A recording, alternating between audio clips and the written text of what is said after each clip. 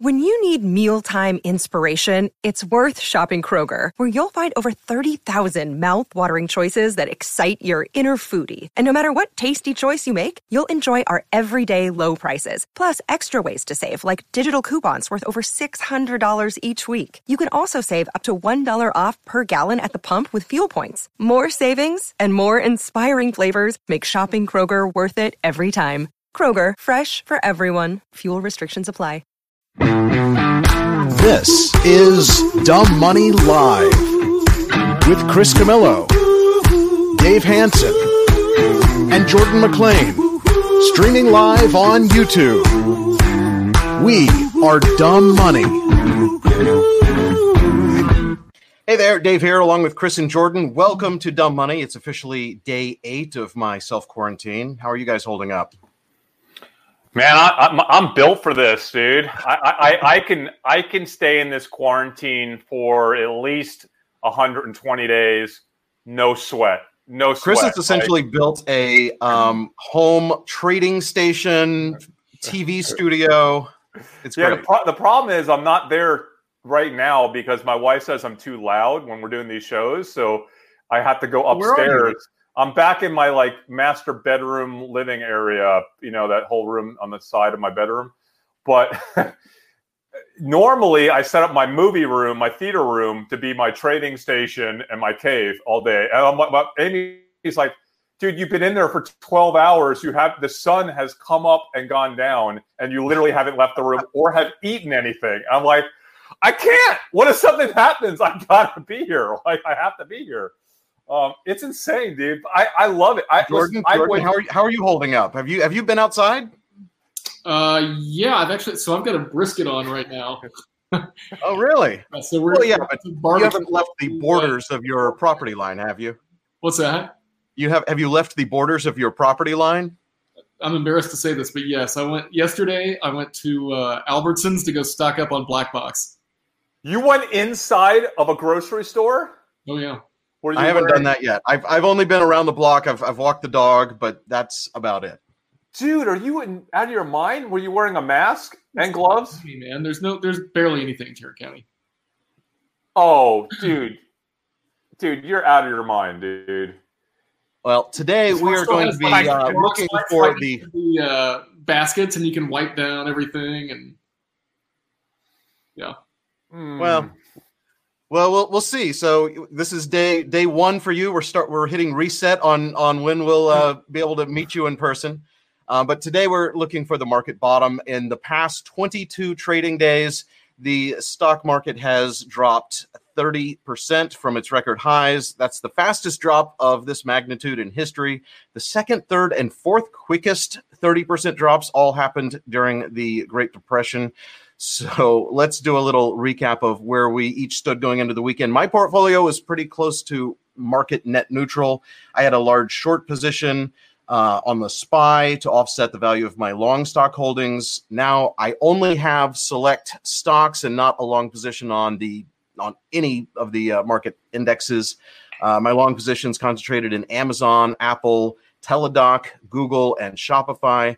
And I also do have a large short position in Yelp stock right now. Chris, I know that late Friday, you actually upped your short position in the SPY and were short in Yelp and TripAdvisor, Dave & Buster's, Boeing. What are your thoughts this morning? So I went kind of, deep short late in the day on Friday. I got lucky on my timing. It was right before that big drop. I wanted to be kind of net short through the weekend. I thought the risk reward of the negative news we're likely to get through the weekend would supersede the potential positives coming out of DC in terms of a deal in the Senate, which didn't even materialize. Now the Fed tried to kind of override that with this blanket statement this morning that they were going to do whatever it took. They were going to do infinite QE. They were going to start buying corporate bonds, which is, wow, I was shocked to hear that. I thought that would move the market way higher. I was a little scared that I was going to get squeezed out of my short position on market open today. But, here we are down 700-800 points. I bought, so as you know, I'm shorting the SPY, Dave and Jordan. I have, 20,000? How many shares? 2,000 shares. I'm shorting the SPY with 2,000 shares, but that's really just a hedge, a short hedge for the rest of my portfolio, and really doesn't even cover my portfolio of my long portfolio. I bought 150 puts, 235 strike price puts on the SPY that right before we started the show, I told you guys, I just exited those puts. It was a huge gain. I think it was like close to $200,000 weekend gain. I then repurchased SPY puts, but at the 220 strike price. So basically, I spent about $100K on those puts, sold them for $300K. Now I spent another $130K, getting another 150 SPY puts at the 220 strike price. I'm holding strong on my Yelp. I have a tremendous amount of Yelp short position. I sold my Yelp puts last week. That was one of the biggest gains of the month were my Yelp puts. I'm now short Yelp considerably. I'm also short through put options, TripAdvisor. Remember that one. I also went short Boeing. Okay, I went short Boeing because I think the odds are that whatever package the House and the Democrats allow the Republicans to approve, it's going to be penalizing for Boeing. I think Boeing is going to be the fall child that's going to really take the brunt of this pain in terms of penalization for getting $60 billion of government money. Besides that, I'm still short a small amount of Dave & Buster's. I've exited most of my Dave & Buster's short. I just kept a very small amount of that short. And then on the flip side, I have kept all of my long positions, of course, because they're hedged. And I added some additional Amazon calls last week. So I have a pretty big position in Amazon that's levered now.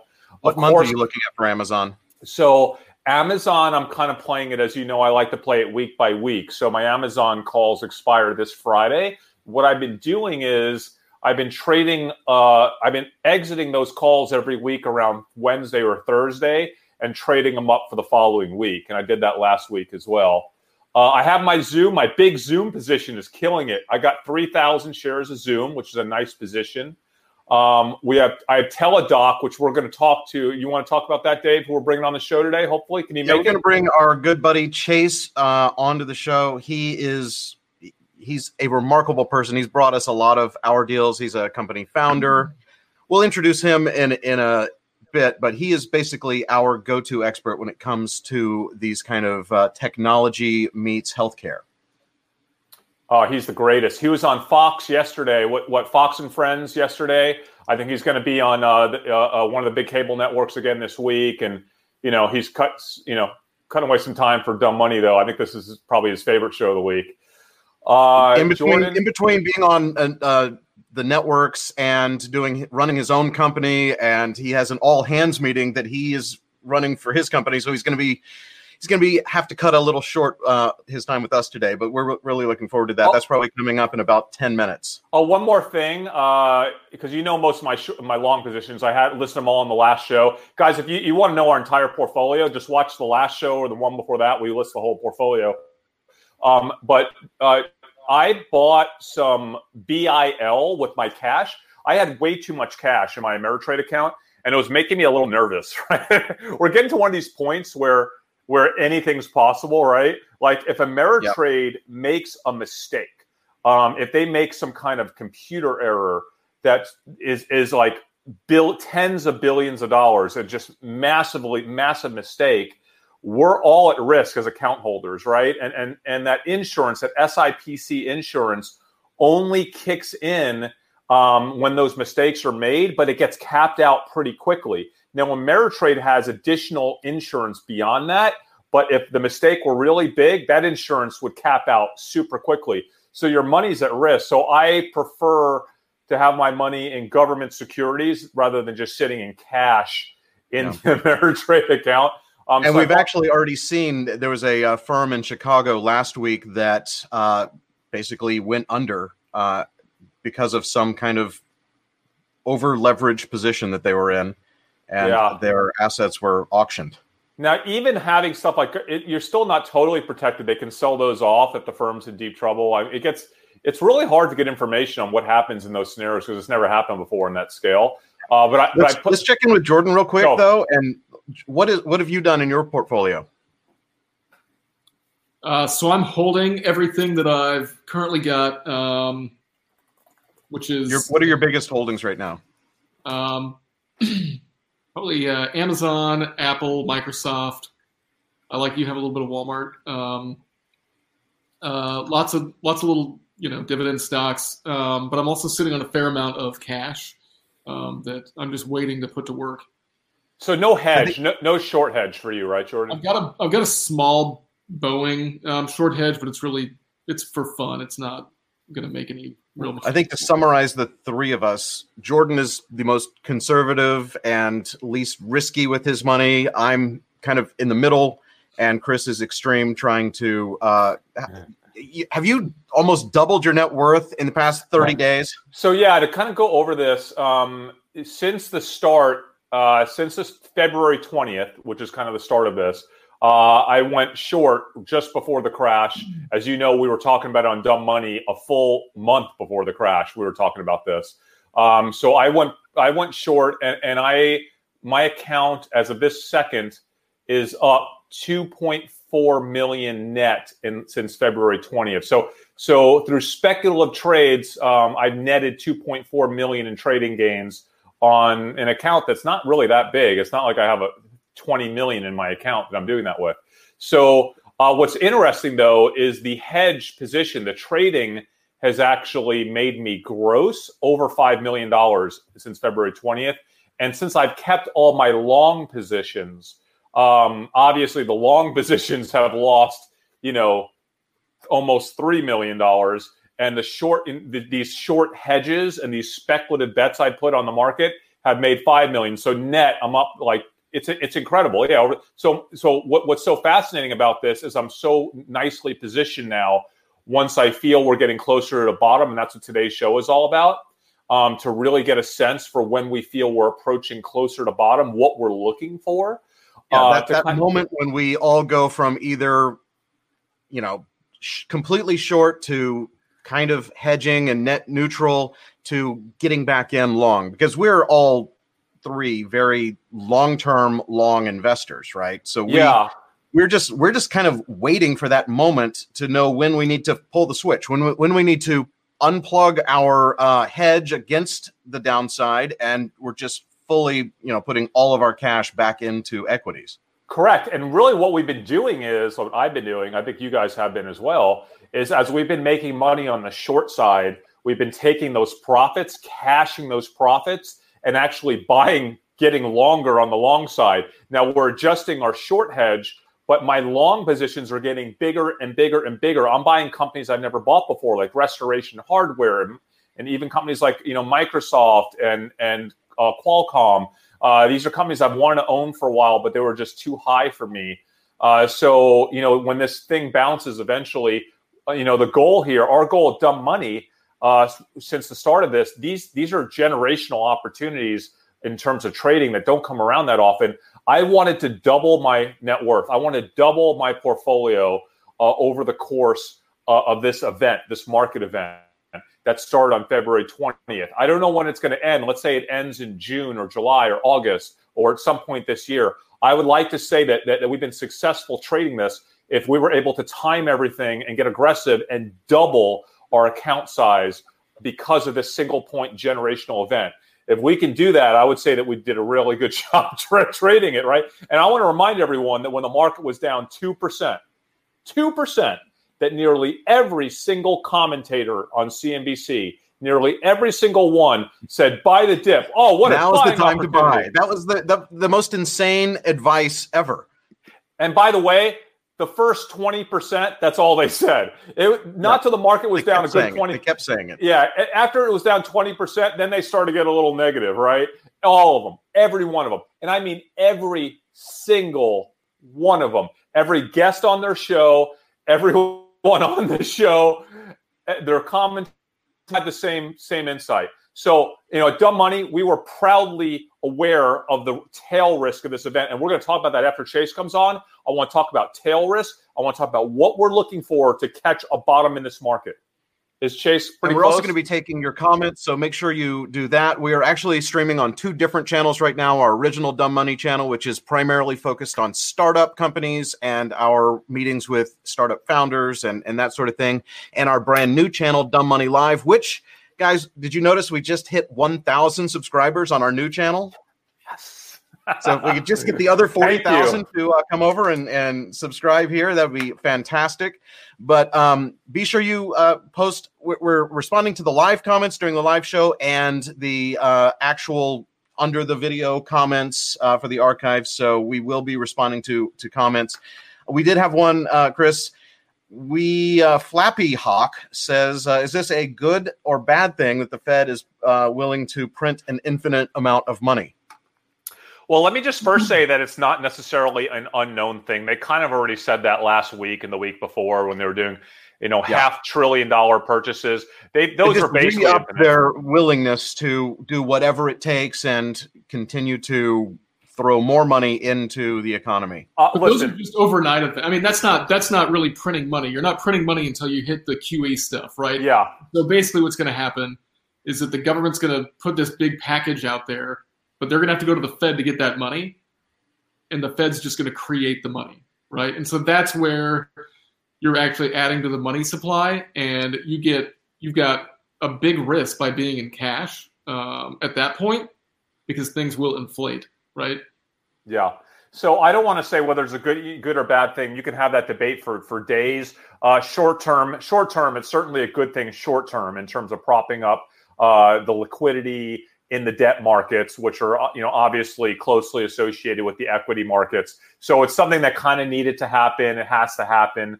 You have to have that liquidity. You got to take some of that tail risk out of the equation. Do I think it's going to save this market?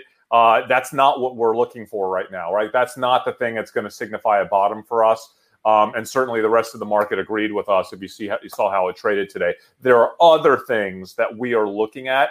But getting back to Dave, talking about the YouTube channel, I want to just make sure that everyone knows we don't do this for money, guys. I'll tell you what we do for money. We invest. We trade. We're doing exactly what we're talking about. We're putting our money where our show is. Yeah, the $25 a month we make from YouTube advertising does not even cover a tenth of our expenses. No, we trade that. We invest for money. We're doing this for the love of it. We're doing this for education and entertainment for you guys. Don't mimic our trades. We're not financial advisors. Don't do what we do. We don't understand what your risk is. Your risk is probably way different than our risk. So do not trade based on what we say. We're just sharing what we do for education. Ways of thinking. We're telling you exactly what we're doing to help you think about your portfolio and your situation and what might make sense for you.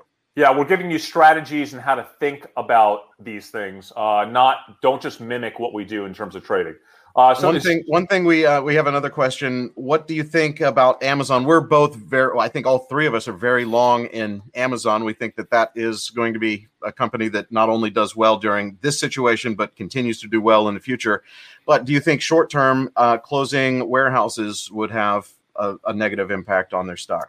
I think short term, it absolutely would have a negative impact, but it would have a very short term impact on their stock. I think that would be absolutely a buying opportunity. That's when I go even deeper into Amazon if they have to close down warehouses. It would be temporary, like anything else. And Amazon, Dave, I mean, would you agree, Jordan? It's really hard to pick a winner that's bigger than Amazon here. I mean, it's really difficult to do.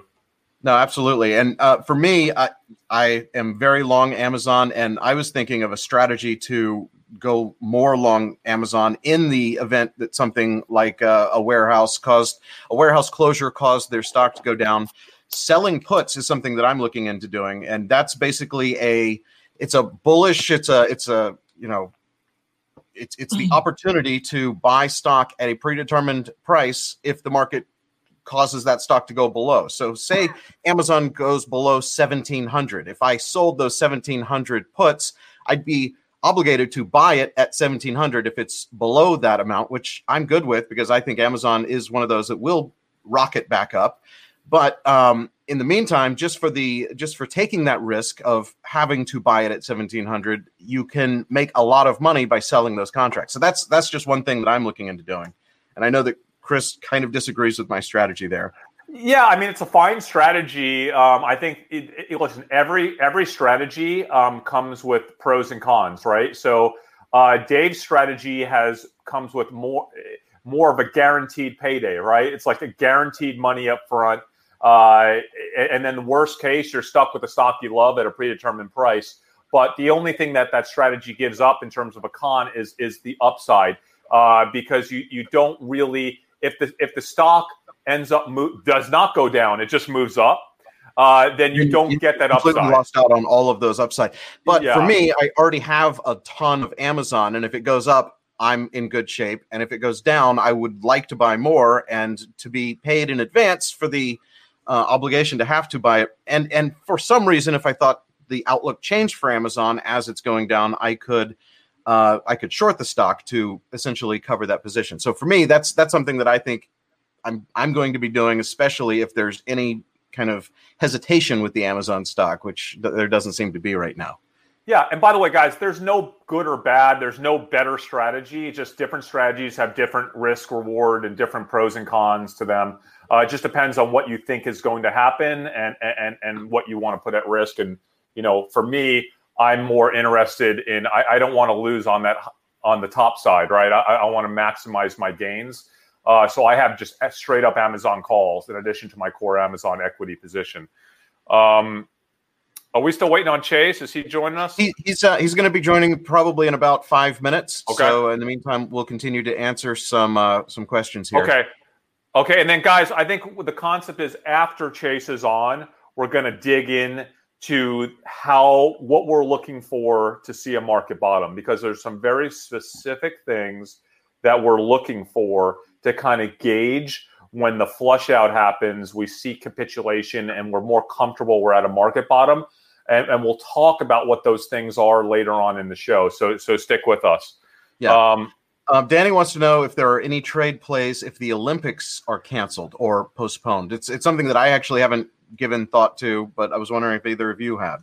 Well, I have, and I think for me, it's more of a foregone conclusion that the Olympics will be postponed. So Jordan, what do you think? Could you see any scenario where they're not postponed at this point? I mean, there's so many Olympic teams that are asking for Japan to delay the Olympics by either months or a year. So I mean, it's got to be priced into whoever would benefit by now.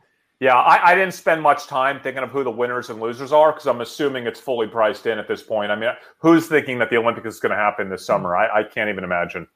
Yeah. By the way, someone says, I was looking at that, Dave. You have this one? Okay. Instead of hedging through shorts, why not just sell off and move more to cash? Isn't it better not to be exposed to assets rather than being exposed plus having to buy insurance? Well, there's a few different reasons why we're not doing that. The first reason is tax, kind of tax exposure. So a lot of our long positions we've held them for over 12 months or 6 months or longer. And they're, at some point they're going to be in that long-term capital gains situation where we're paying a lower tax rate. And if we keep trading in and out of those long positions, we start to restart the clock, restart that 12-month clock, which is never a good thing. So rather than switching in and out of those long positions, we can hedge them with a market short, like going short the SPY or buying puts on the SPY. And that enables us to kind of keep those long positions, right? And not mess with the tax timeline on them. But there's a whole bunch of other reasons. You guys want to talk about some, and I'll cover any that you miss. Yeah, well, for me, it's timing the market is very difficult, and I have been in these long positions, like you say, for a long time, and am hoping that all of them will be long-term capital gains eventually. But knowing when to jump back into Microsoft or Amazon or Apple, I mean, today might be the right day for Amazon, and that. So my portfolio, I think, is weighted more heavily in the stocks that I think will survive and do above average in this current down market.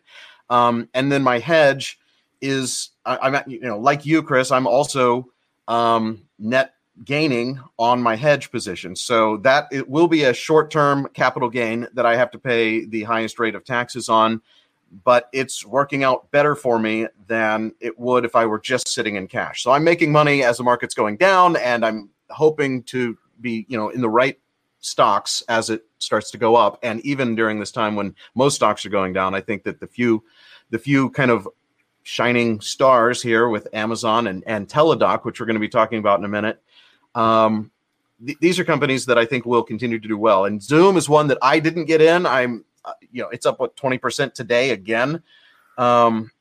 Are you both in Zoom? Yeah, I am. But let me just say one more thing real quick on there's there's trading mechanics. It's a really important piece of it, guys. So there's not a lot of liquidity in the market right now. So actually the function of trading in and out of 16 different stocks is next to impossible. If the market takes a quick bounce and a turn for the upside, having to repurchase those stocks or double my allocation those stocks would be horrifically difficult mechanically, especially with the bid and the ask spreads. So mechanically, to purchase the most liquid equity in the stock market, which is the SPY, and to either short that or go long that or hold options in that is a single mechanical trade. So it enables us to be able to balance our long versus short position in real time throughout the trading day with a single trade, and a trade that's on the most liquid asset that has really nice liquidity and really small spreads between the bid and the ask. So just mechanically, there's no way that we can trade in and out of 15 stocks all day long, right? Based on how our market mood and what our sentiment is and the information that's flowing in and out of the market. So that's why we love doing this with a single point SPY. Now, we're still doing some random put trade, various stocks that we want to play. But that's kind of our core reason for doing going short or buying a put on the SPY versus just trading out of our allocation of stocks. And then also we want to speculate too. So we're actually, in some cases, we want to be more short than our portfolio. So most of the last month, I have been 120% short. Right. So I've covered my long positions with my short hedge. And then beyond that, I kind of increased the short to go even beyond my long position. So when the market was dropping, I wasn't just not losing money. I was actually making money as the market was dropping. So long answer, but that's why we did it. Yep, I agree with that. I did see that Chase popped on and then dropped off while we were explaining that detailed answer. So hopefully he'll be back on with us in a second. I'm going to call him and tell him to get back on right now. Let me call Chase here. He is back. Okay. Here he is. We're now on. So Chase, a good friend, colleague of ours, company founder. He's a venture capital genius. He specializes basically in the merger of technology and healthcare. And he's actually an MD, not a practicing doctor, but he went to medical school purely to be able to better analyze the medical side of these tech meet healthcare companies like Teladoc. So Chase, welcome. You're on for the first time on the live show. You've been on the pre-recorded shows several times. And Chase is one of those guys that we've been texting. Like I've been texting like nonstop through the day, through the night for the past couple of weeks, and just getting his opinion. He's getting our opinion on the market. So it's awesome to have you on the show. RX Define is his company. We won't talk about too much today, but it's one of the coolest startups out there in kind of the pharma space, Teladoc pharma space. So Chase, we own Teladoc, and Teladoc is kind of the only way for most investors to trade or to invest in telemedicine, because companies like yours and all the ones that I know that you know of are usually private. So like Teladoc is it for a lot of investors. So can you tell us kind of what you think about the sector in general? And what I really want you to tell us today is, when this whole thing is over, if it ends this summer or later on this year, is telemedicine going to fade away, or is this like a whole revolution that's still going to continue to grow even after this whole kind of virus catastrophe is over with?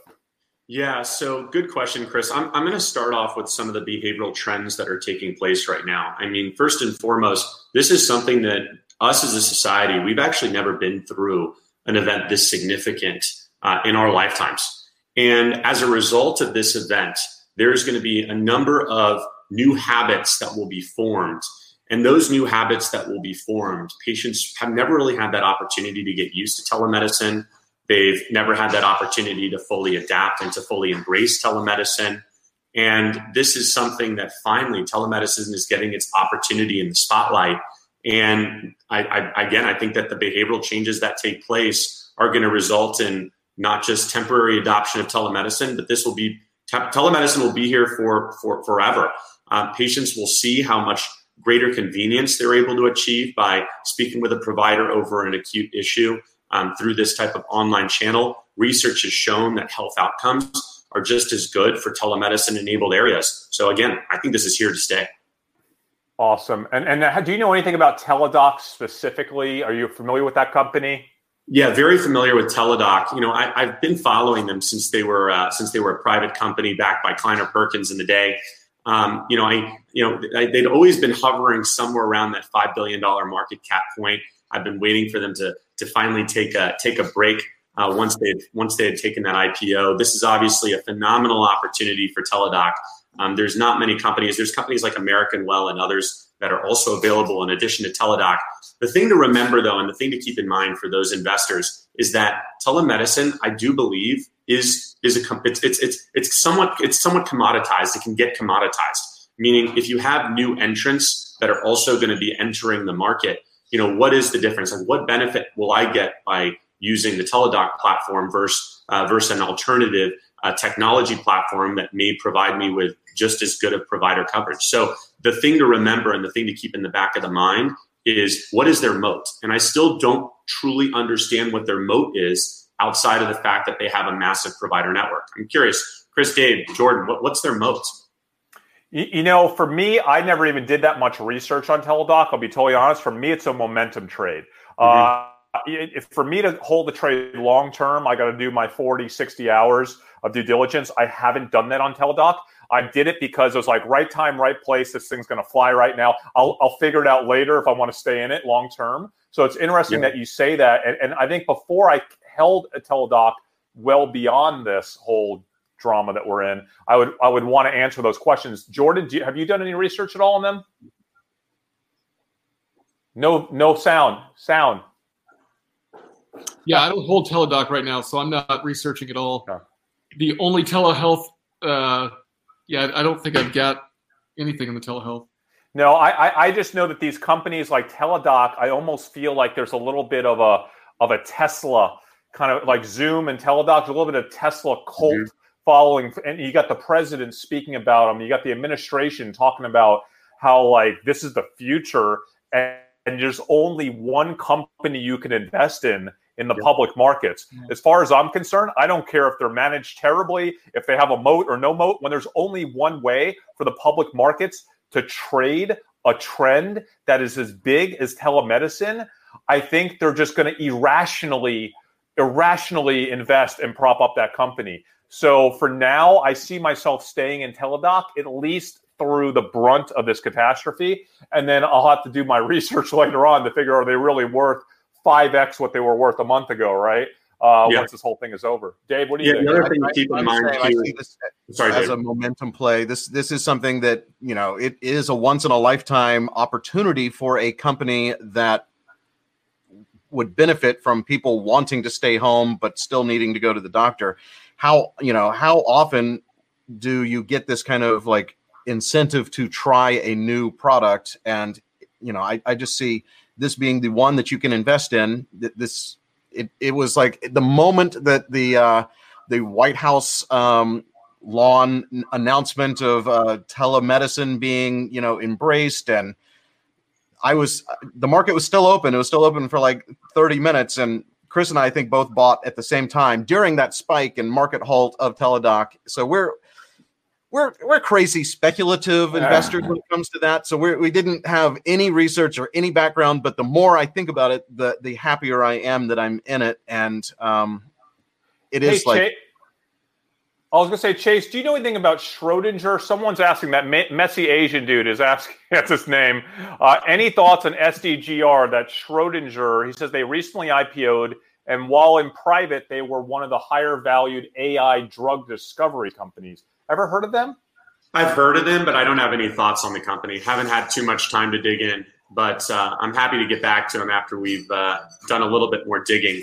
The other point I just wanted to add, by the way, on the Teladoc piece, and sorry to shift back there, I just want to mention this. is you're not just competing with other companies. Health systems are developing their entire telemedicine programs. For example, the Mount Sinai School of Medicine or Mount Sinai Hospital has an enormous telehealth system. In fact, just so you guys know, they went from 25 consults a day 2.5 weeks ago to now doing over 1,000 consults a day.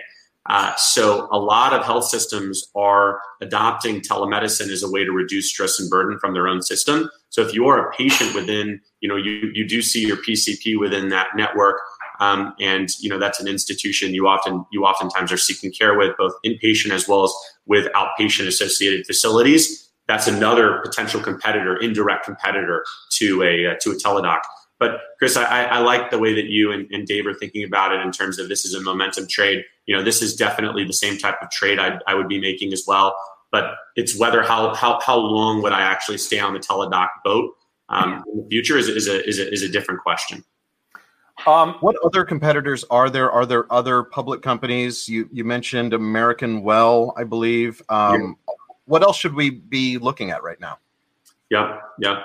Well, first and foremost, anything to do with remote diagnostics, because I think another big area is how one of the limitations you have as a physician when you are on a telemedicine platform is you can't conduct a physical exam. You don't have an opportunity to actually conduct any type of other labs or any other type of diagnostic testing that may be required for a confirmatory diagnosis. The telemedicine can oftentimes be that first case interaction between patient and provider, but further diagnostics may be required. So an example, like you guys are all an investor in a company called Scanwell, for example. Scanwell is a company that allows for at-home UTI diagnostics. So I think a lot of the diagnostic companies like Roche, companies like Gilead, even in Gilead more on the pharma side, Roche more on the diagnostic side. These are all very, very interesting plays, especially at a time like now. But I'm closely following the diagnostic companies. Quest Diagnostics, they're looking at and thinking about different mechanisms around how to go direct to consumer. And so there could be some very unique partnerships forming between some of the large telehealth companies and some of the large diagnostic companies. And that's just something else to keep in the back of your mind, because as telehealth skyrockets, if it's here to stay like we all believe it is, then it's really going to require these more proprietary diagnostic tests to be done at patient home as well.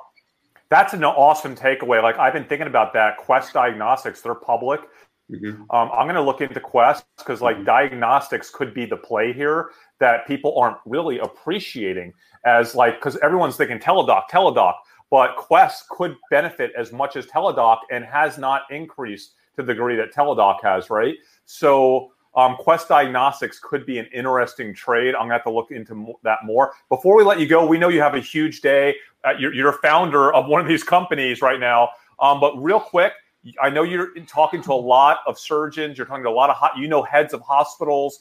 You got your medical degree from, where do you get it from again, Chase? Mount Sinai. Mount Sinai, which is just one of the absolute best schools in the country. So, what are you hearing on this whole situation? Have you been talking to doctors, hospitals, or how bad is it? Just give us your viewpoint before we let you go. Yeah. Listen, first and foremost, no one thought the situation was going to be as bad as it currently is. I think one of the issues is no one really knows where the bottom is. Again, I've got colleagues that are texting me constantly from a number of specialties who are absolutely terrified.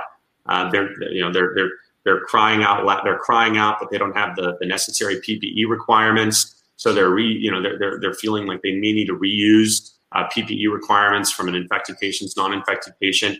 I've heard stories about how ventilators are being shared across numerous patients. There's a massive shortage of resources.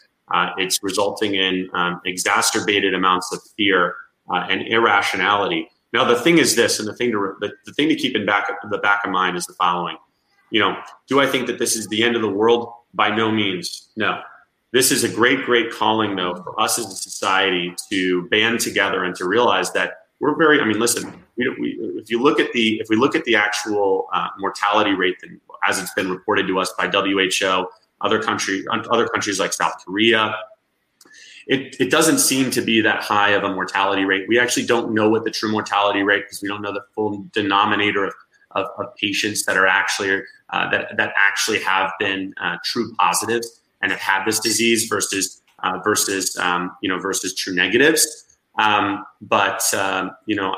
do I think it's that this is gonna be the worst thing to ever hit us as a society? No, but this is going to prepare us adequately for a worse pandemic that can come along a little bit later with a significantly higher mortality rate. This is a very good test for our health infrastructure to demonstrate to larger part of the society around where gaps are around our health infrastructure, where we should be filling in those gaps. But overall, yes, I've been in contact with leadership at a number of health institutions, hospitals, physician colleagues, and people are definitely scared because, again, this is resulting in fear. That's resulting in shortage of the equipment that they need day to day to do their jobs. I think that's where it really comes in, is the fact that they don't have the materials they typically are used to having day to day inside of a hospital to protect themselves. That's where the fear is. I don't think the fear is stemming directly from coronavirus. All right, dude, Chase. George, do you have anything for Chase before we let him go? No. Good. Thanks, Gary. Dude, thanks so much for joining us. Hey, we need to catch up soon. No, we will. I'll call you guys later. Absolutely, Awesome. buddy. Thank you, dude. Hey, and by the way, are you back on Fox? I know you were on Fox and Friends this weekend. Are you on something this week as well? Yeah. Wednesday or Thursday. Okay, awesome. Let us know. Thanks, guys. Thanks, buddy. Right, thanks. All right, bye. Whew. All right, so that's Chase. So Awesome. now we get to the meat of the story here, what we've always wanted to talk about. When is this? And Chase brought it up. Nobody knows when the bottom of this market is going to be. We don't know. Nobody knows. But we do have things that we're looking for, right?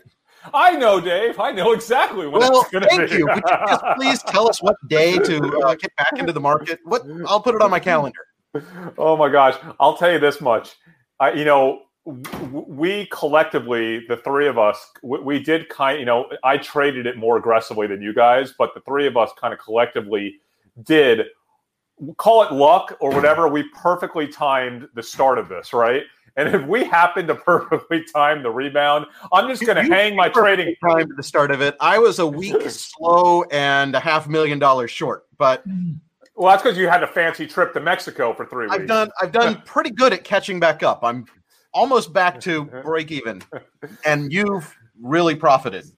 So congratulations. That's right. If we pick you can afford to buy a better camera and computer now, because your stream is always the lowest quality among us. I will. If we pick the bottom, I'm going to hang up my trading hat. And stop! My cat's on my computer. My cat is climbing up the cat tree that my camera's on. He uses a cat tower for his tripod, so that is to be expected. A photo of that while we're chatting here. Oh my God, that was unexpected. All right, so picking the bottom. Here we go. Let me just say that I think there's a lot of technical traders out there that are trying to time the bottom with technicals. And certainly in the short term, they can kind of pick intraday technicals that do matter. I don't think you can time this bottom with technicals because we're in the middle of a black swan event. So I don't think technicals work as well in a black swan event, obviously. I think this is a black swan event, and so kind of all bets are off. But there are things that we're looking for specifically to kind of start to signal that. And generally speaking, as soon as I see on Twitter more people saying I just sold everything, that might mean that we're getting close. That's actually a really good signal. It's a really good signal, and one that we're absolutely looking at. I think we've been reading a lot of sell side reports. I shared one from a top 4 investment bank this weekend with y'all. I don't know if you read it or not, but I think one of the things that we're looking at that's causing this downdrift in the market is tail risk. So tail risk is something that we talked about quite a bit back in mid-February. And if we had a clip, at some point we have to pull that clip and re-air it. I was yelling, nobody's factoring in the tail risk. The market was down 2%. It was like, this is insane. You got to factor in the tail risk. Well, it took the market longer to factor in the tail risk. There's my cat again. No, we can't do that. But the tail risk, as long as it's out there, meaning the risk of a insanely terrible, right, situation, like a depression even, right? A situation like unemployment goes down, unemployment goes up by 30% or 40%, something crazy like that. That's tail risk that we can't even really measure.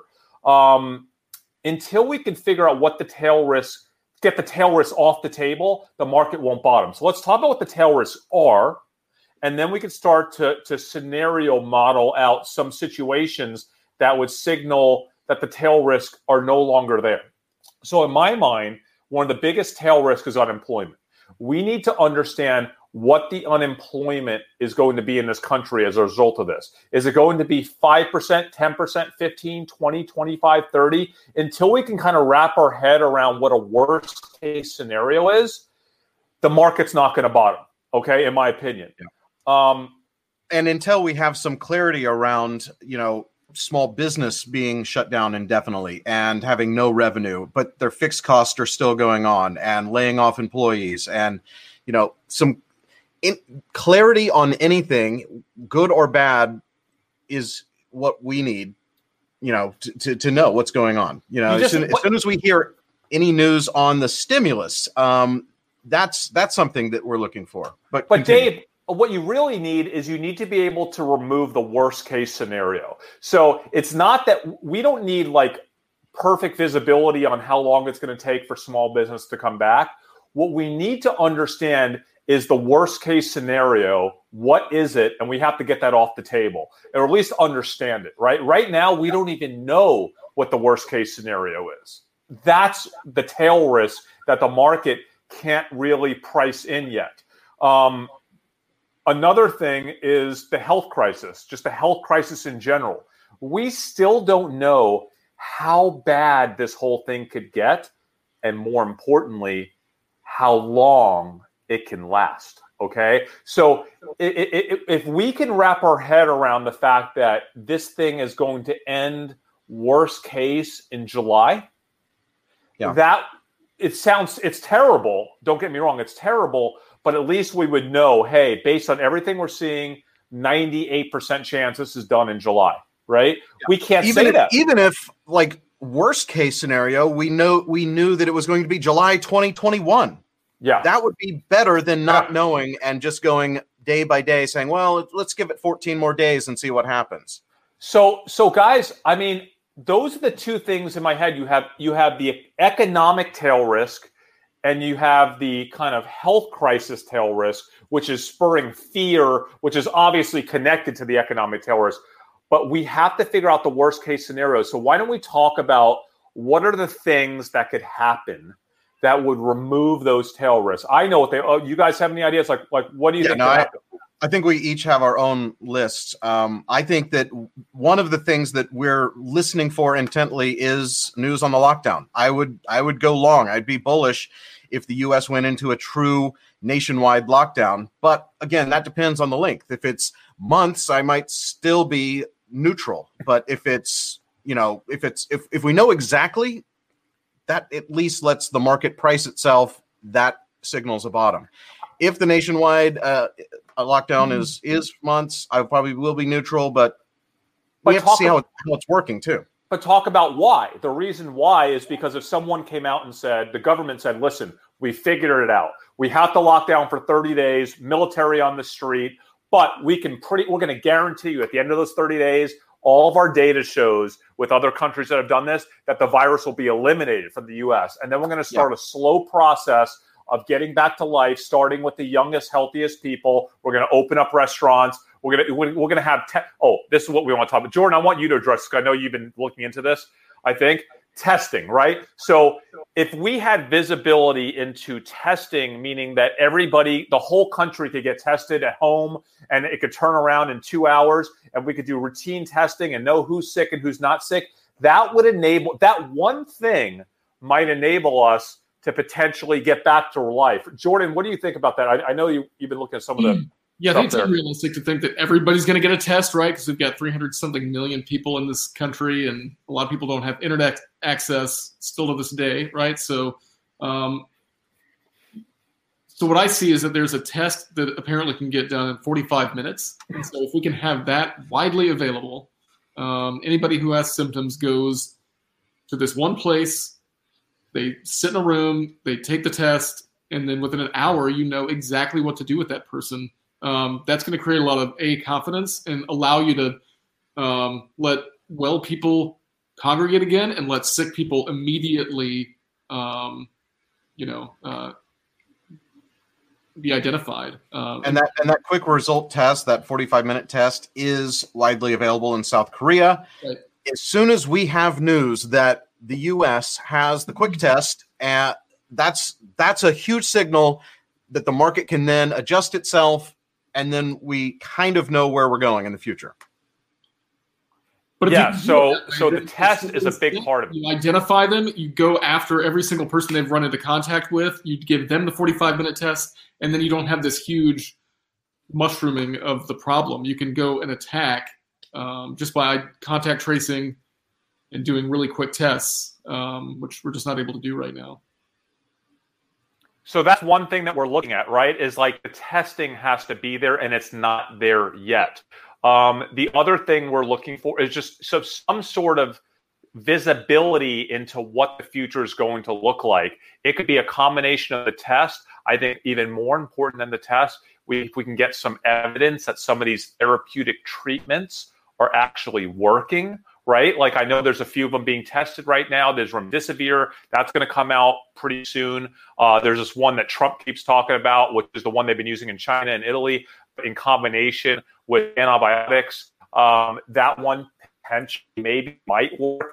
I think we'll know more on that in the next 1 to 2 weeks. When we start getting some positive, I call it the light at the end of the windy tunnel, right? We have this windy tunnel, and like as soon as we can get a straightaway near the exit of that tunnel and we can actually see the light, that is a good sign. I think that if we see signs that curve is actually flattening here, that's what I'm looking for. If it doesn't flatten or we don't see any progress, hunker down, like stay indoors and keep your short position on to hedge your portfolio. That's what I'm doing.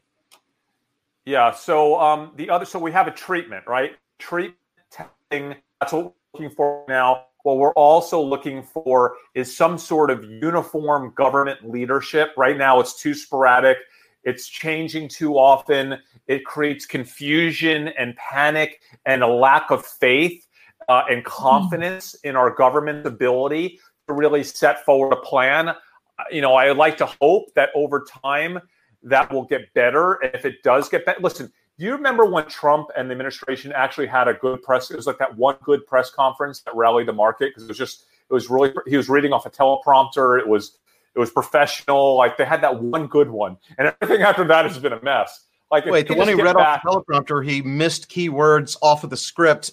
Like this will affect imports from foreign countries. He skipped the word "not." It actually was not going to affect imports. So while that did have a positive effect, and he actually was professional, we might need to get the facts straight too. Okay. So the other thing we need is just a solid. We need the stimulus plan, right? The stimulus plan will probably get passed by the Senate. That's an easy thing, right? But the stimulus plan getting past Nancy Pelosi in the House, that's a whole different thing. That I think for me, until the stimulus plan gets through both the Senate and the House and actually looks like it's actually going to get passed, I think there's massive tail risk in this market that I'm not willing to take off that SPY put or any meaningfully degree of my SPY short position. Would you guys agree there?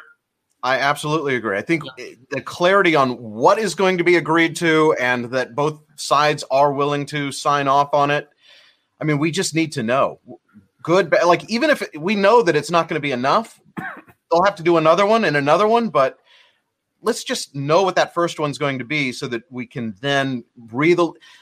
Small businesses, we need to know. Can we keep our employees on staff? Can we take out a loan to be able to continue to pay our people? Or do we have to not pay them? Like right now, we can't pay them because we have no income. Yeah, me and Dave both have small businesses, a restaurant and a bar, and I have 70 employees at my restaurant, and we're waiting for the stimulus package to get approved so we understand, like, okay, are we going to get incentivized to keep all of our employees paid in full because the government's going to give us a loan, and as long as we keep them paid in full and we default on the loan, we'll get paid. We don't have to pay the government back. We need to know these things, and without knowing those things, it just makes everyone have a tremendous amount of anxiety in the small business world and the unemployment world. That has to flush its way out. For small business to know how to move forward. So right now, I know you're keeping your restaurant half open to takeout customers so that you can continue to employ people. We can't have people in our bar. We're not a restaurant. We're just a bar. Although weirdly, Texas does allow you to have takeout alcohol. We could like sell bottles to go, with food. Instead, we're and did you see that? This has to do with your earlier comment about we don't have like one central plan for the country, and every city and state is doing its own thing. Some states are on complete lockdown. Others, Texas, where we're based, Texas is not locked down, but each city can decide. So Dallas has decided, but the cities right next door to it have not locked down. Dallas deemed liquor stores to be an essential business. I noticed someone tweeted that at me today. There's just not one central answer, and until the entire country is kind of operating off of the same playbook, this thing can't be contained if half the people are still running around not properly social distancing. Yep. Yeah, I totally agree. So basically, we need to see visibility both through a really packaged, approved stimulus package, or we need to see something on the therapeutic side show light at the end of the tunnel, or we need to see something related to testing and a program from the government that's showing us, again, they need to start removing the worst case scenarios. As soon as I see those worst case scenarios, i.e. the tail risk that the market's worried about getting removed, as I see that start to happen, that's when I'm going to start to move from a net short position to a net long position. Now that said, and I think that on the therapeutic side, I agree. I think that as soon as we see, documented progress there, that's a good time. I think with the stimulus package, it's going to be a little too little too late, and they're going to have to continue to do things. So once this one gets passed, I think that's going to be a temporary run up for the market. I think that there will be some gains, but I think that will be temporary, and that's not when I'm like taking my short position off. That's just when I'm like, oh, cool, my stocks went up a little bit, but I'm still going to have to insure my portfolio on the downside. Yeah, but Dave, what it means is if you can you might not get everything in full, but if you can get a bunch of things happening, like if we can get a stimulus package fully approved this week and then start to show some signs of flattening in Europe with the transmission rates, right? Absolutely. Then in a combination of these elements, if we can get flattening at the same time as stimulus, like if we get 2 out of 5 things, that's a really good sign. Yeah, and then maybe a little bit of a hope on a therapeutic that's maybe looking a little brighter. Jordan, what were you saying? Yeah, I was going to say, so we're actually really close on the European thing. I mean, I don't want to get ahead of myself, but we did see a drop in the increase in cases in Italy yesterday. I think pretty soon the Italy numbers should come out, and we'll know what that's going to look like for today. Was that just a little blip, or are they actually making some improvement? And we'll know pretty soon about that. And Jordan, I would imagine they have to start to improve here based on how contained that country is right now, right? It must start going down. It has to. Right. Yeah, I mean, that's the hope. So that could be really good news. So listen, it's not any one thing, but if we see kind of a function of these different elements that we're looking for start to show improvement, like we're getting closer to a passed bill in the House and the Senate, getting closer to a true flattening in Europe, getting closer to some of these therapeutic treatments, starting to show real promise. These are the levers. These are the levers that we're looking for. And as we start to see them, we'll start to shift from less short to more long. Okay. Now there's one other thing that I want to talk about that I'm looking at, and that's just purely based on market pricing. If we start to see any type of true market flush out due to a panic situation, that could happen if the Senate does not approve the bill today, or if Nancy Pelosi in the House comes out and they're like, listen, we are far away, this thing is not happening, and we get a panic situation tomorrow or Wednesday, and the market comes down another 15% from here, maybe 20% down to kind of that 200 for the S&P level. If I start to see that type of a capitulation flush out, at that point, the risk reward starts to kind of change a little bit, right? And even if I'm not seeing the things I want to see on the tail risk side, just purely based on price opportunity in the market, I'll start to shift that short to long a little bit further along. Okay, no, I absolutely agree. I think both that price kind of level where you think, oh well, regardless of how long this goes on, I'm good at that price, or time. Like, there are stocks that I know are going to do well 18 months from now, and so at some point, I might just say, okay, well, my portfolio, the number in that account may go down, but it's not money that I need today. This is long-term going to go back up. There may be a point when that downside hedge no longer makes sense for me, even when we haven't seen signs of flattening of the curve or therapeutics or stimulus. Any of those things, might be outweighed by that price. And I think what's really important to understand for our subscribers, that we're going to go back to talking about the same thing we've talked about every episode, having a prepared mind and modeling out these scenarios in advance. So all of these different triggers that we're discussing today, these are scenarios. We're playing out different scenarios that could happen today, tomorrow, this week. And we know that if, Jordan's waiting for the Italy number right now. If the Italy number comes in dramatically lower today, like at 2,500, right, or 3,000 new cases, we have run that scenario. And that's a scenario where we're absolutely going to go a little less short and a little more long just based on that one data point, the second it's released. Okay. So we are running every scenario, and we already know the degree to which we're going to shift our long short position based on the results of that scenario. So we're not reacting, we're being more proactive in terms of, we already know exactly what we're going to do when this thing happens, and then we're going to do it when it actually happens. So my cat is all over my cat stand my cat stand camera tree. Oh my gosh! In the room? What? Well, he snuck in the room when my kid walked through to get to my. They're going back and forth to the bedroom, and they open the door. Anyway, so prepared mind, scenario modeling. I want to get to questions to finish this episode out, but before that, I want to talk about one thing that I saw when checking G-Trends, Google Trends search traffic this weekend.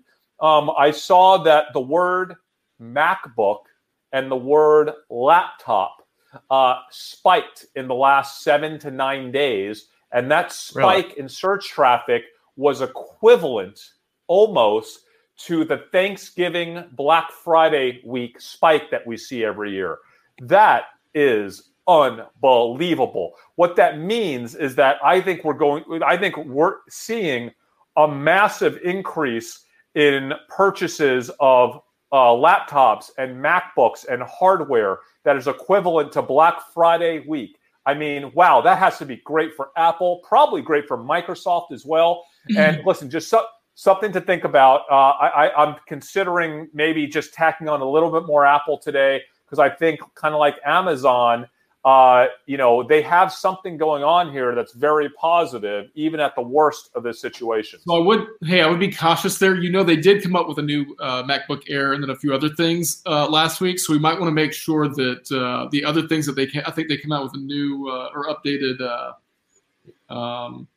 It's definitely a MacBook Air, because Chris, I think you might need to get that one. Yeah, but Jordan, like this, when they come out with those things, these are spikes that only happen. Like, I'm talking like Thanksgiving, Black Friday week style spikes. Like, that never happens when they release a new product.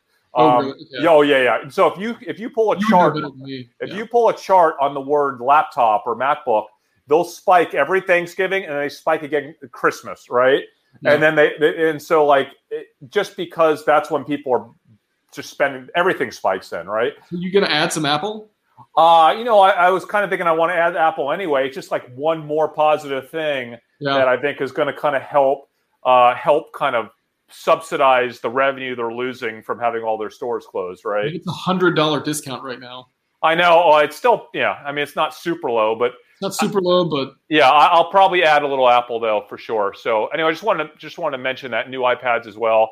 All right, what questions? Oh, cruise. Hey, what are your thoughts on the cruise industry? Cruisers gonna cruise. That's what we've been saying, right? We'll live and die with that cruisers. By the way, Dave, I mailed out all of these T-shirts to all the people that won them from both those episodes, or Cruisers Gonna Cruise T-shirt, but they are available for anybody that wants to buy them. We don't make any money off them. We just put them up there at cost on our merch. What's the merch store, Dave? You can go to dumbmoney.tv/merch or shop.dumbmoney.tv. It's basically we have all kinds of stuff, including I ordered some new stuff. I got this new mug. It's the new larger size, which I really needed. We designed a bunch of stuff for us. I got a new hat. Oh, there's a new hat on there. Oh, the new hat, trucker hat. Too. Yeah. So we basically, we use these like print on demand things so that we can have stuff with our own logo on it so that we can wear. And we decided to put it up for you guys too. So dumbmoney.tv/merch if you want any of it. It's all really high quality stuff. So Dave does a great job with it, killer job. We hired a graphic artist to make this T-shirt. It's amazing. The Cruiser's Gonna Cruise. So here's the deal: Cruiser's Gonna Cruise. I'm standing by it. It's going to happen. They're going to cruise, but the cruise companies might be bankrupt before they come back and cruise. So I'm not saying that RCL is still a good investment, but for me, it's my funnest investment. I did buy outright shares of RCL today at $23 or $24, whatever. I just bought some outright shares. I still have my original Cruisers Gonna Cruise options at the $60 strike price that expired January 2021. I feel less good about those. I don't even feel great about the stock I bought today, quite honestly. But I feel like in the event that something happens, that they are able to get through this situation, it's a 5X or 6X potentially, right? If they can get through this thing. Yeah. So it's a fun trade. What are your thoughts on publicly traded video game companies? Their servers keep going down due to record numbers of players. Oh, I was going to talk about this. So I actually started to do some research this weekend, and I haven't finished it, on the new Call of Duty. They have basically their version of Fortnite. Essentially, it's online gameplay, and it's for a little bit older, skews a little bit older demographic than Fortnite. But I heard that release was going exceptionally well right now. I have more research to do on it. I think video game stocks are super interesting right here, but I haven't really put in the time. I'm going to commit they're just not putting in time on my research. They didn't come down that much, but for a reason. Yeah, Activision 64 high, and right now it's sitting at 56. So. Yeah, but listen, but they could be net winners here, right? So during and after, and especially if we're home for a few months. So it's all my kids are doing all day this spring break was playing video games rather than being at the beach. So Activision now has better properties that are able to monetize the increase in ongoing game traffic, right? So I think Activision could be interesting, but I'm not willing to call it I haven't bought any yet. I have more research to do on them before I go in on Activision. So I'll try to do that research before our next episode on Thursday, Dave? We'll do another one Thursday. Yeah, before we come back Thursday, if you want to get my views on the gaming sector, come back on Thursday.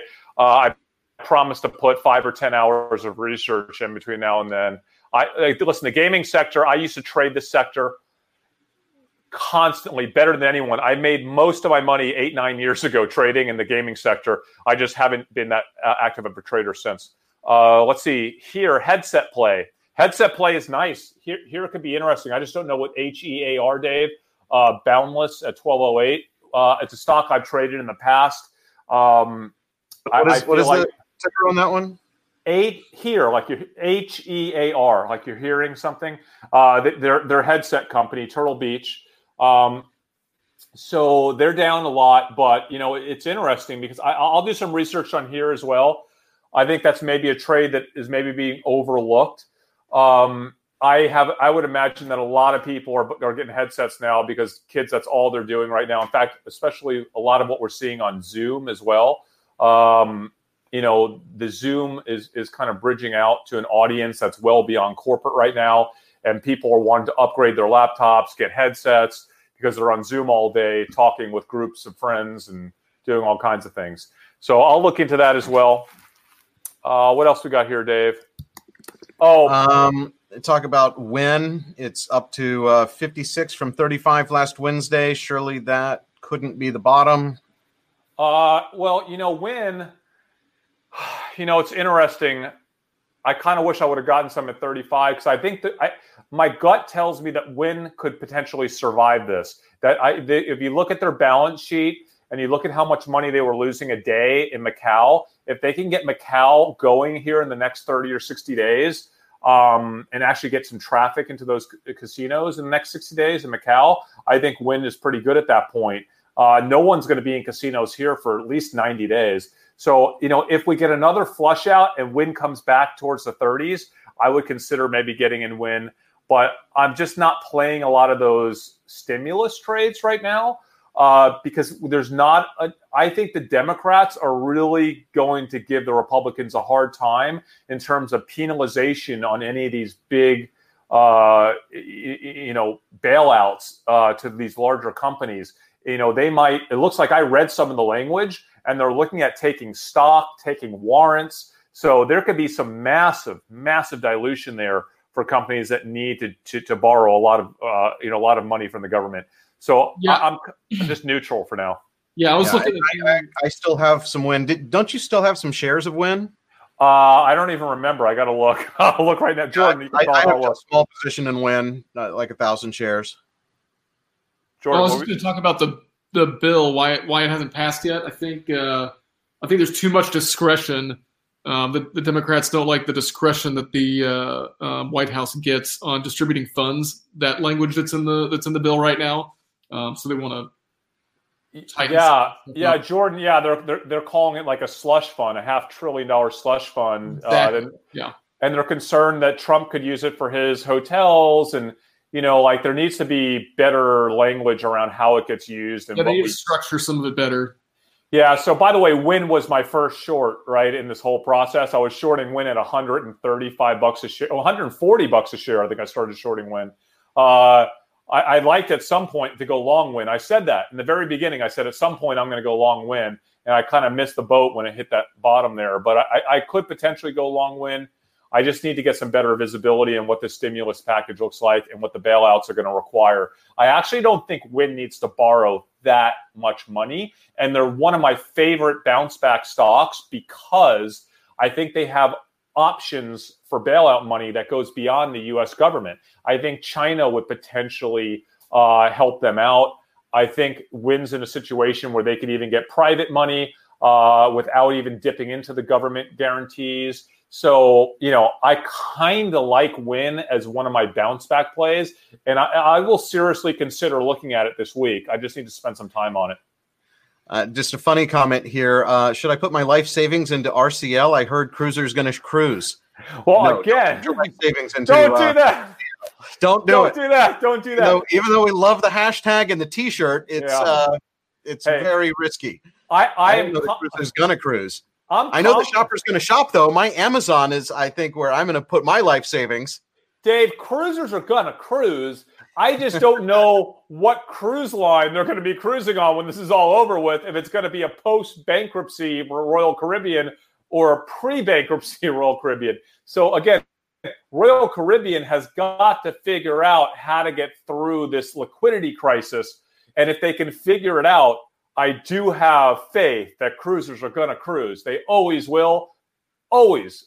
There's no other place for them but on a cruise ship.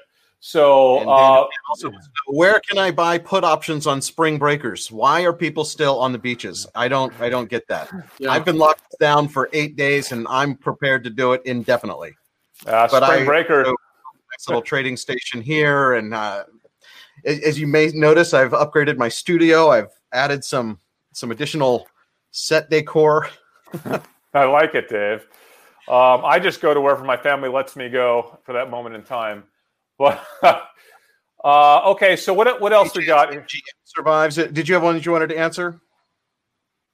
Me? No, Yeah. I'm scrolling questions right now. I saw another question that I can address. Somebody said that Chris should get a 16-inch MacBook Pro. Not going to happen. Chris likes the smallest, lightest, flimsiest laptops you can possibly find.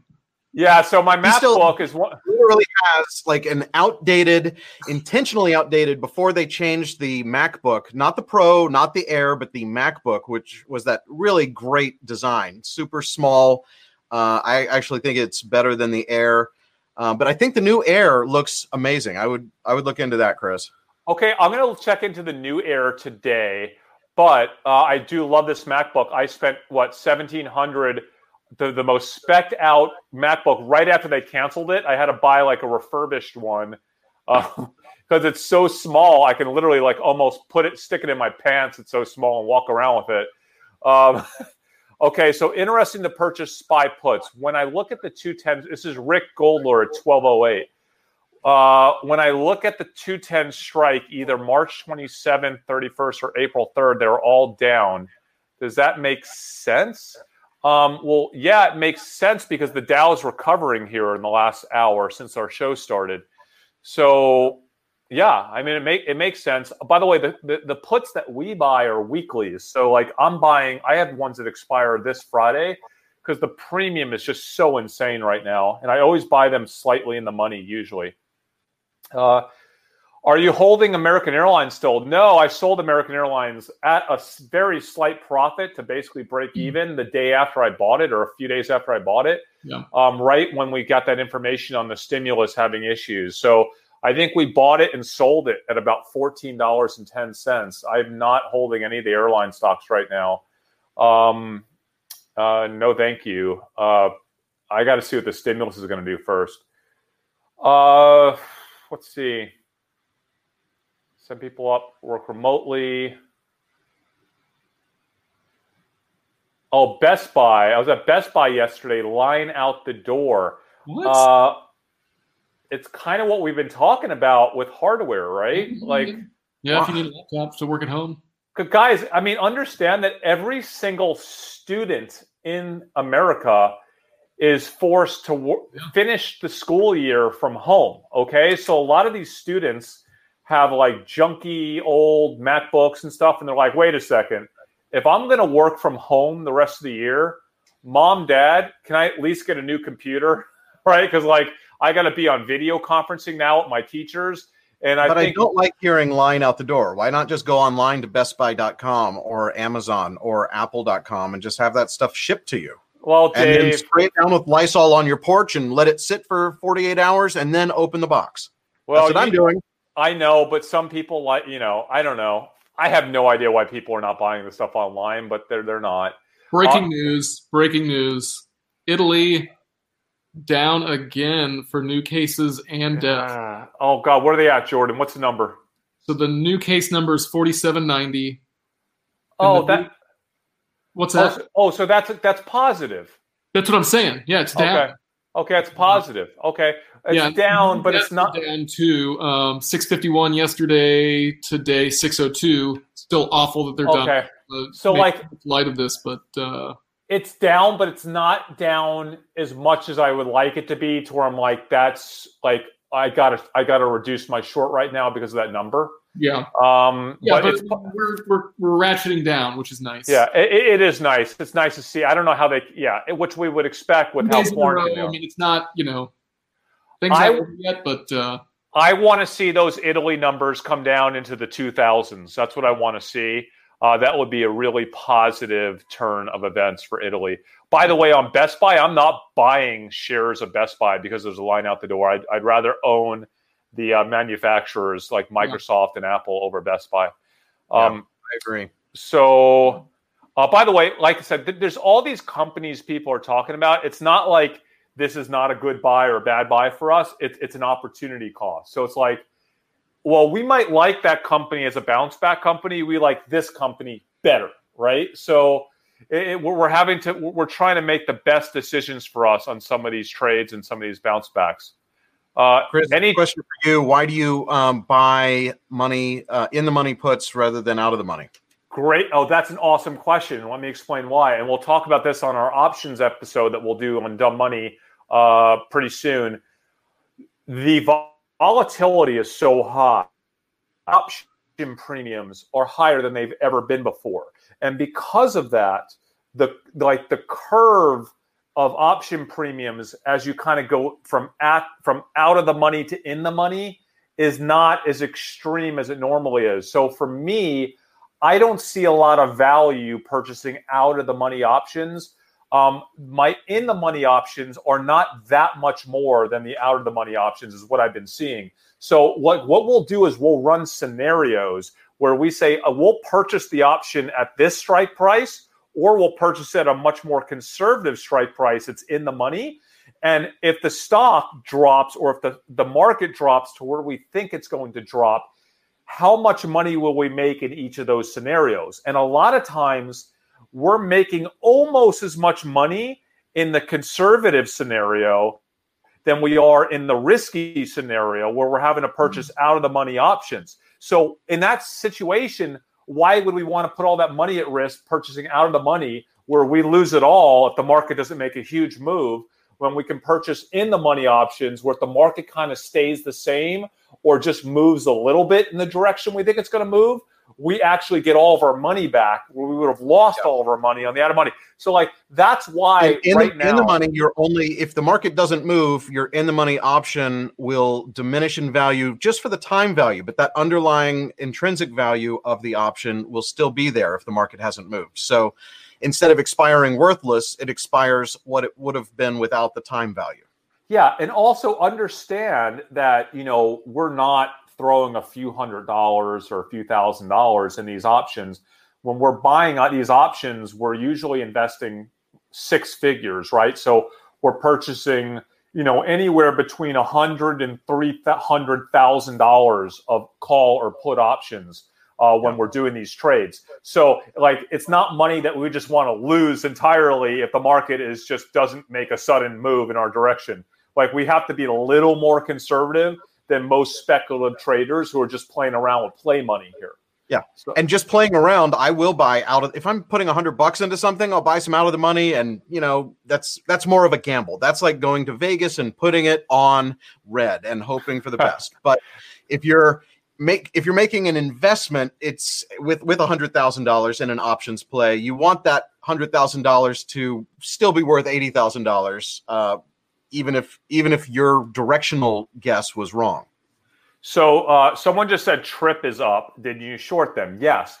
I am short TRIP with options. So, my TRIP is not doing awesome today. I bet Yelp, which I'm really short still, is probably up, and I'm probably not doing great on them either. Oh, Yelp's only up 19 cents. That's nice to see. So here's the chart for TRIP, and I'll put Yelp on there as well because I'm also short in Yelp and yeah, surprised that they're recovering here in the last, it looks like 2 days ago they started recovering, 3 days ago.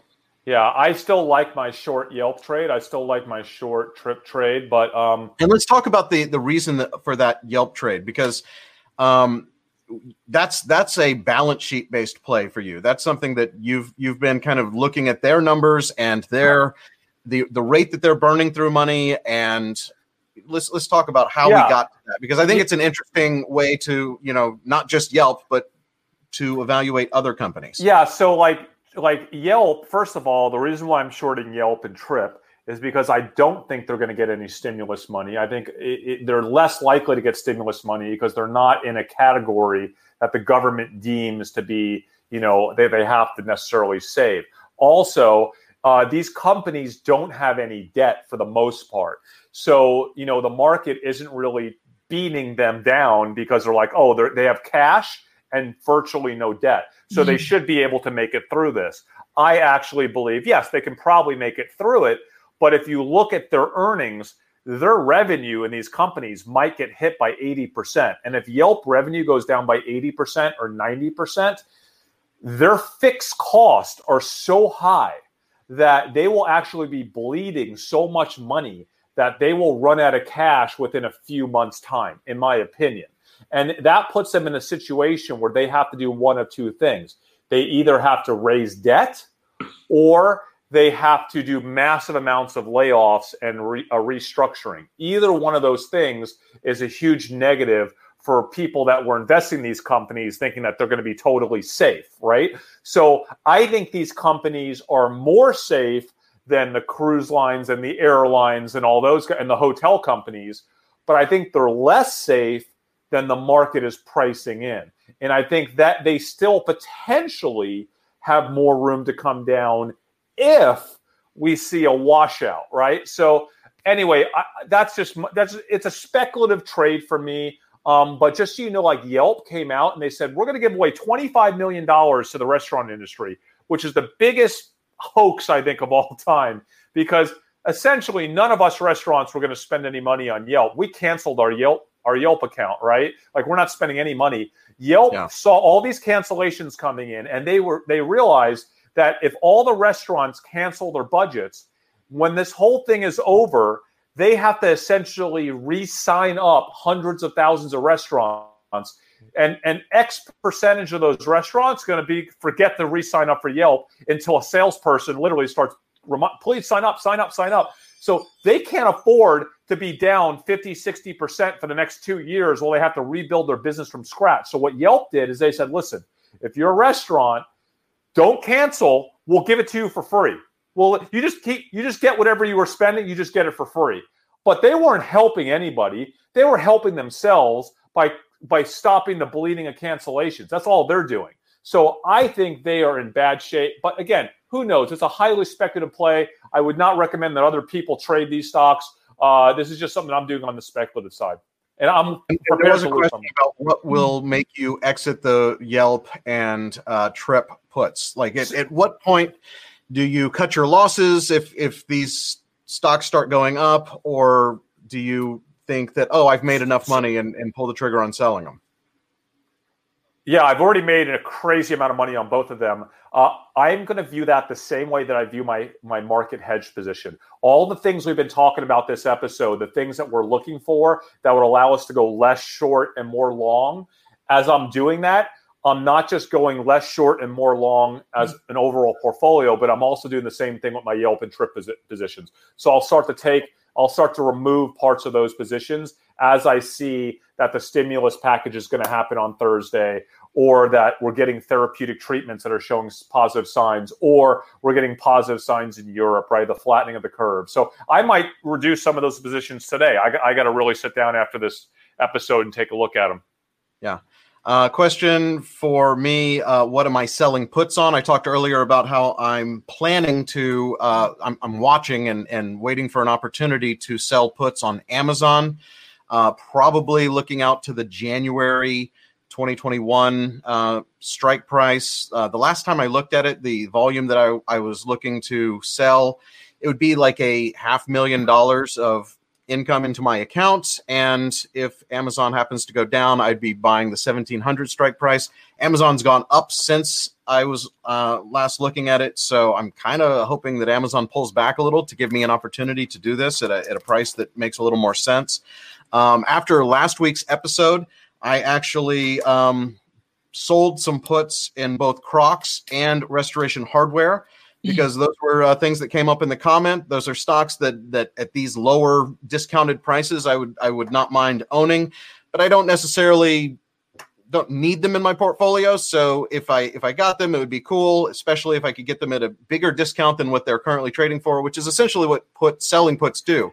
You get that premium as guaranteed, and if it goes down below that, you're getting the equivalent price that you're buying it for is the price that you sold the put for and the strike price. So you're essentially being able to buy Crocs at an even more discounted price, or Restoration Hardware, or Amazon. So that's my strategy there. Tesla, someone's asking about Tesla. Do I still think it can go down 250? I think if we get a washout capitulation event, I think Tesla is going to get hit with everyone else. And Tesla is, our last episode, we talked about our favorite bounce back stocks, and it was such an awesome episode. Tesla is one of those stocks. I think it's a momentum stock, and when we see the light at the end of the tunnel, I think it's going to be one of those stocks we're going to see a huge rush back towards, maybe not towards its highs, but certainly it can go up considerably from here. That said, it has a little bit of resistance with oil prices being down so much and gasoline being so cheap. So we'll have to see how that plays into it. Cannabis companies, let me explain something. I am not investing in cannabis companies here, and let me explain why. Cannabis companies are highly speculative, and they need to continue to raise money and have access to capital markets. I don't think the government cares about them, right? So it's like, I just feel like there's so many companies that the market's going to rush back into because they're not speculative, that they're companies that are cash flow rich, that are going to be the companies that everyone's going to rush back into, like Shopify, Amazon, Apple, Tesla, all these guys. I'd rather stick with those as my bounce back companies than the cannabis companies, personally. But who knows?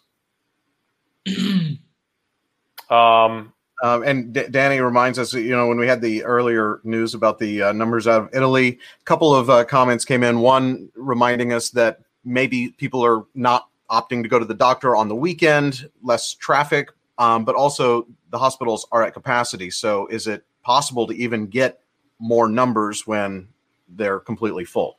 Yeah, I mean, so we've got the deaths are dropping down too, which should mostly be from people that are currently in the hospital. So, I think, like I said, it's only 2 days, so we're taking everything pretty cautiously here. But it's in the right direction, right? Yeah.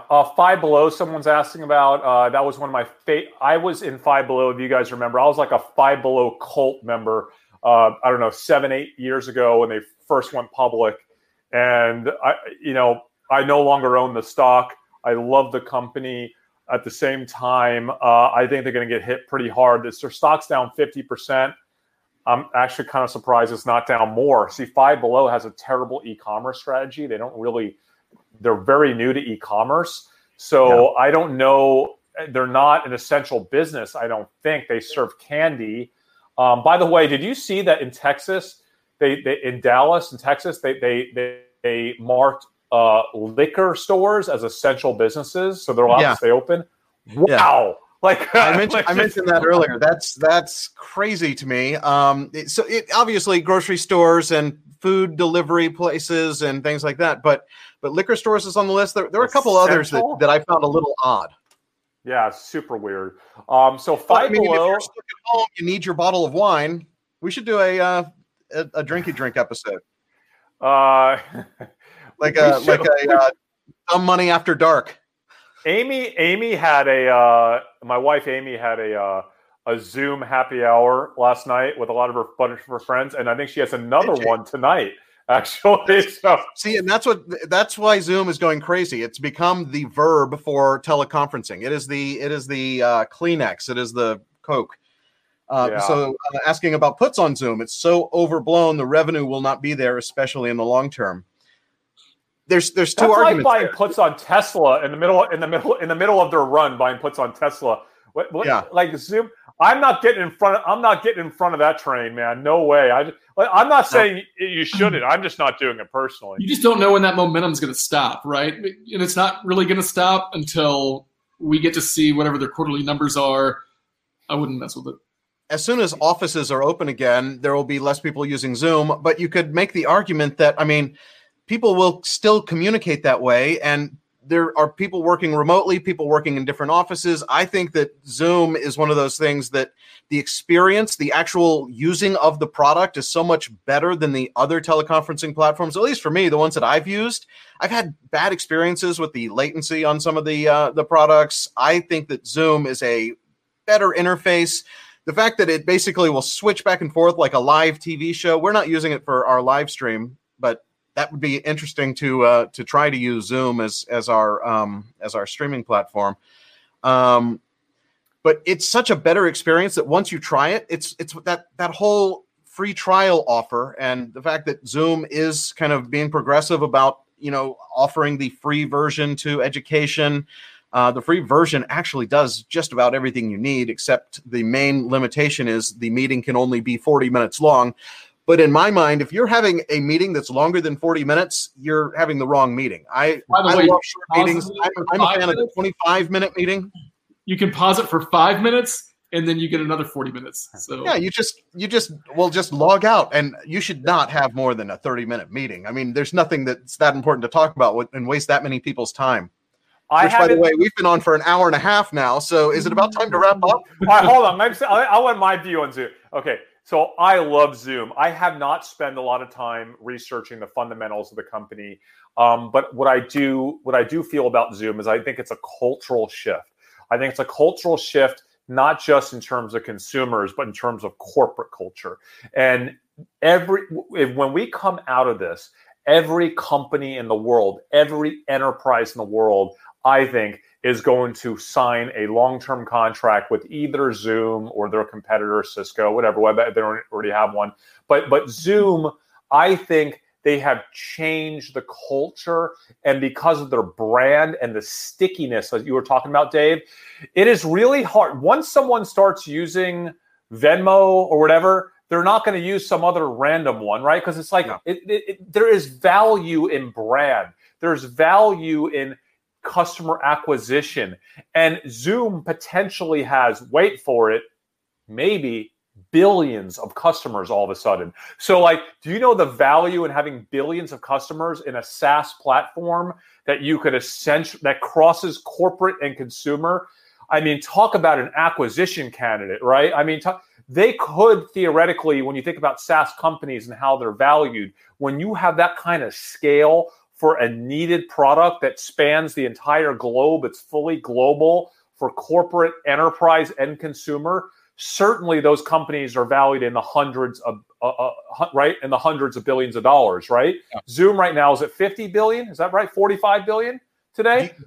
Do you think kind of the same thing about Zoom?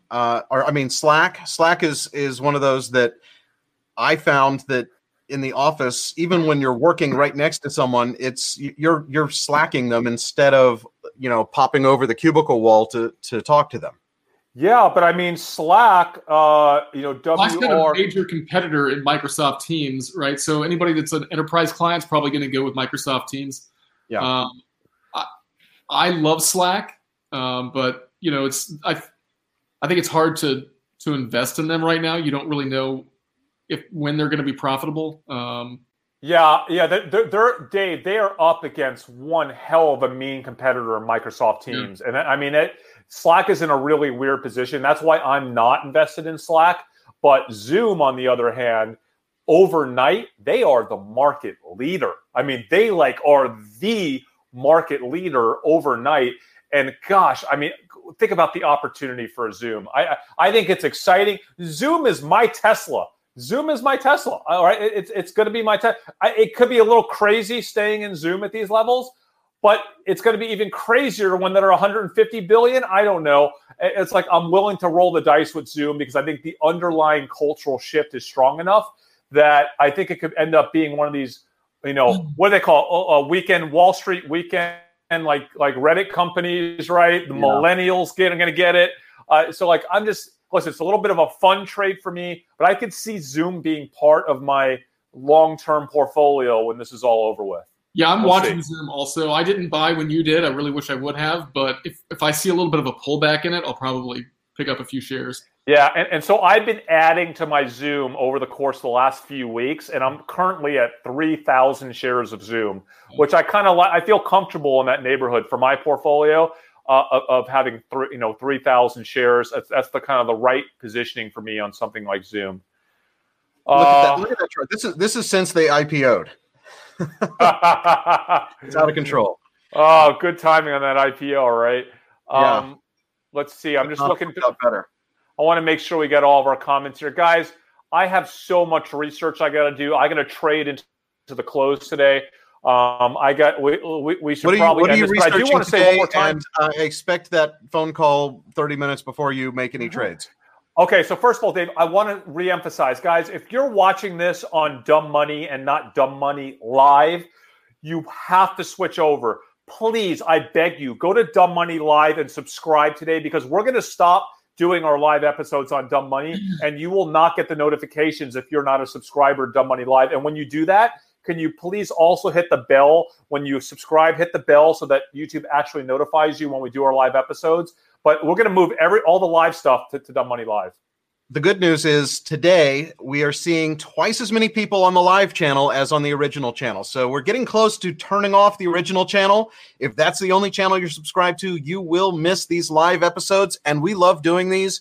We can't make the original Dumb Money shows right now because we can't meet with the founders and we can't run around and do the crazy things that we like to do on that channel. So it's all about Dumb Money Live these days. Yeah. So, and by the way, I want to say how much we appreciate you guys. It's so fun for us. Our dream was to be able to have an audience of people that cared enough to kind of engage with us and learn. And like, this is our life. This is all we do. It's all we think about. We are traders. We are investors. We just happen to be killing it right now. But if we didn't have you guys to share it with, it wouldn't be nearly as fun.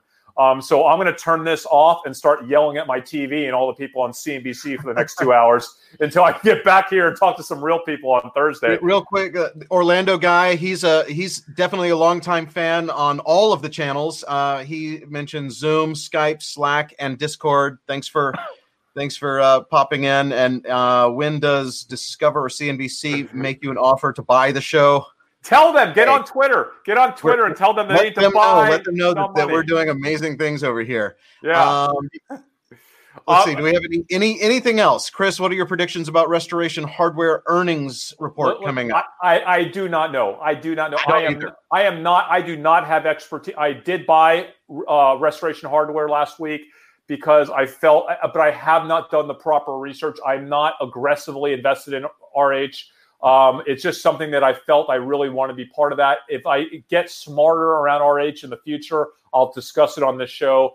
But I only invested in it because I feel that they have the right, they're going to be part of this cultural shift that we're seeing right now towards big brands that are doing things the right way. Like they are the Lululemon of furniture. Let's just put it that way. And I love Lulu. You know that. So I don't know what their earnings could be catastrophic next week. I don't even care. They're down like 70%, right? That's where we bought them is 70% down.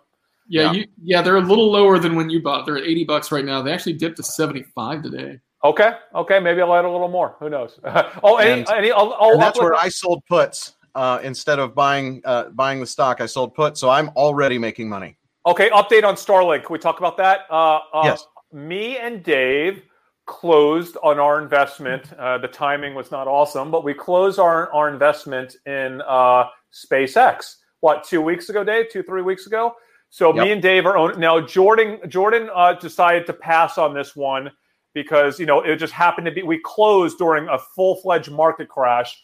And Jordan is pretty prudent with his money and pretty smart and conservative. And he's like, I'm just going to chill out right now. I'm not going to make any illiquid investments in crazy space companies. So I do not blame Jordan for I do not blame him at all for sticking out. But we rolled the dice with it. And I think Starlink, we have kind of some, I want to call it some pretty good information from people that are involved with the company that the Starlink IPO is not going to happen this year or next year, probably. It's probably maybe a 2022 type of thing, but that's okay. Like I said, this is a big long shot investment for us, and we just want to be part of it.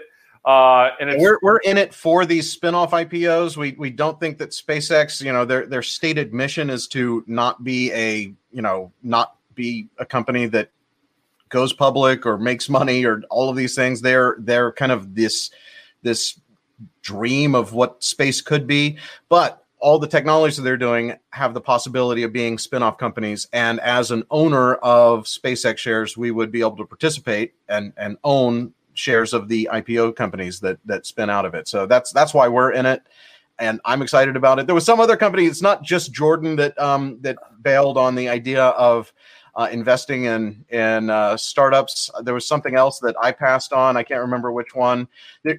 This is a difficult time for everyone, and so we're trying to keep our portfolios alive, not lose money, make money where we can, and we're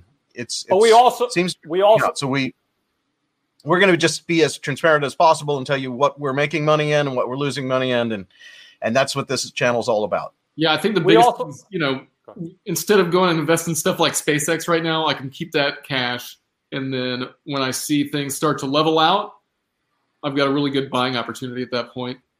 Also, we have a startup that we're about to invest a lot of money in, and we'll talk about that on a future episode of Dumb Money. So, like, we're kind of conserving our private investment money for some of these big ones that you guys will learn about. I want to talk about this, and Jordan, maybe you have an input on this because it seems like right up your alley. Waste management systems, the Orlando guy, 1242. Since most people are home and generating more garbage, that's interesting. So, about this. I saw that comment come across, and I've been thinking about it. Our guys, so, we're serviced by Waste Management, and they show up at the exact same time that they did beforehand, so I don't think they're running into any capacity issues at home. And then the guys that are going out and servicing offices, I'm wondering if they're cutting back on contracts. I know I know somebody who has a business that does they clean offices, basically, is the business. And they're having to lay people off because nobody's paying to have their office cleaned when nobody's at the office. So I'm wondering if it's the same thing for Waste Management, or if they've got, I don't know, but maybe we're. I don't really see any upside. I only see slight downside in that business. So because more trash at home, but maybe less trash both in office, corporate, but also less trash in manufacturing and businesses. Yeah. Like our bar, we pay dumpsters fees every day, and now it's gone. We're canceling that contract. Right. I don't think it's waste. It's with somebody. So I'm not super excited about waste. It's a good idea. It's certainly. Right. Yeah, I like thinking about it. I think it's a good exercise. Yeah. Yep. All right, so Dave, I feel like I got to get back on my. We need to get back to trading. I do too. Before we go, please make sure you smash the like button. It really does help us out with the YouTube algorithm. If you are not already subscribed, do that now. Both channels, Dumb Money and Dumb Money Live. Subscribe to both. Turn on notifications. Also, my other channel, Hey There, Dave here. Thanks for that. We're also on a podcast. You can catch up with all of our live episodes. We repackage those on Apple Podcasts, Spotify, Google. We're on all of them. Thank you guys so much for watching. Stay healthy. Stay home. Keep social distancing. I'm Dave Hansen. For Chris and Jordan, we are Dumb Money. We'll see you next time.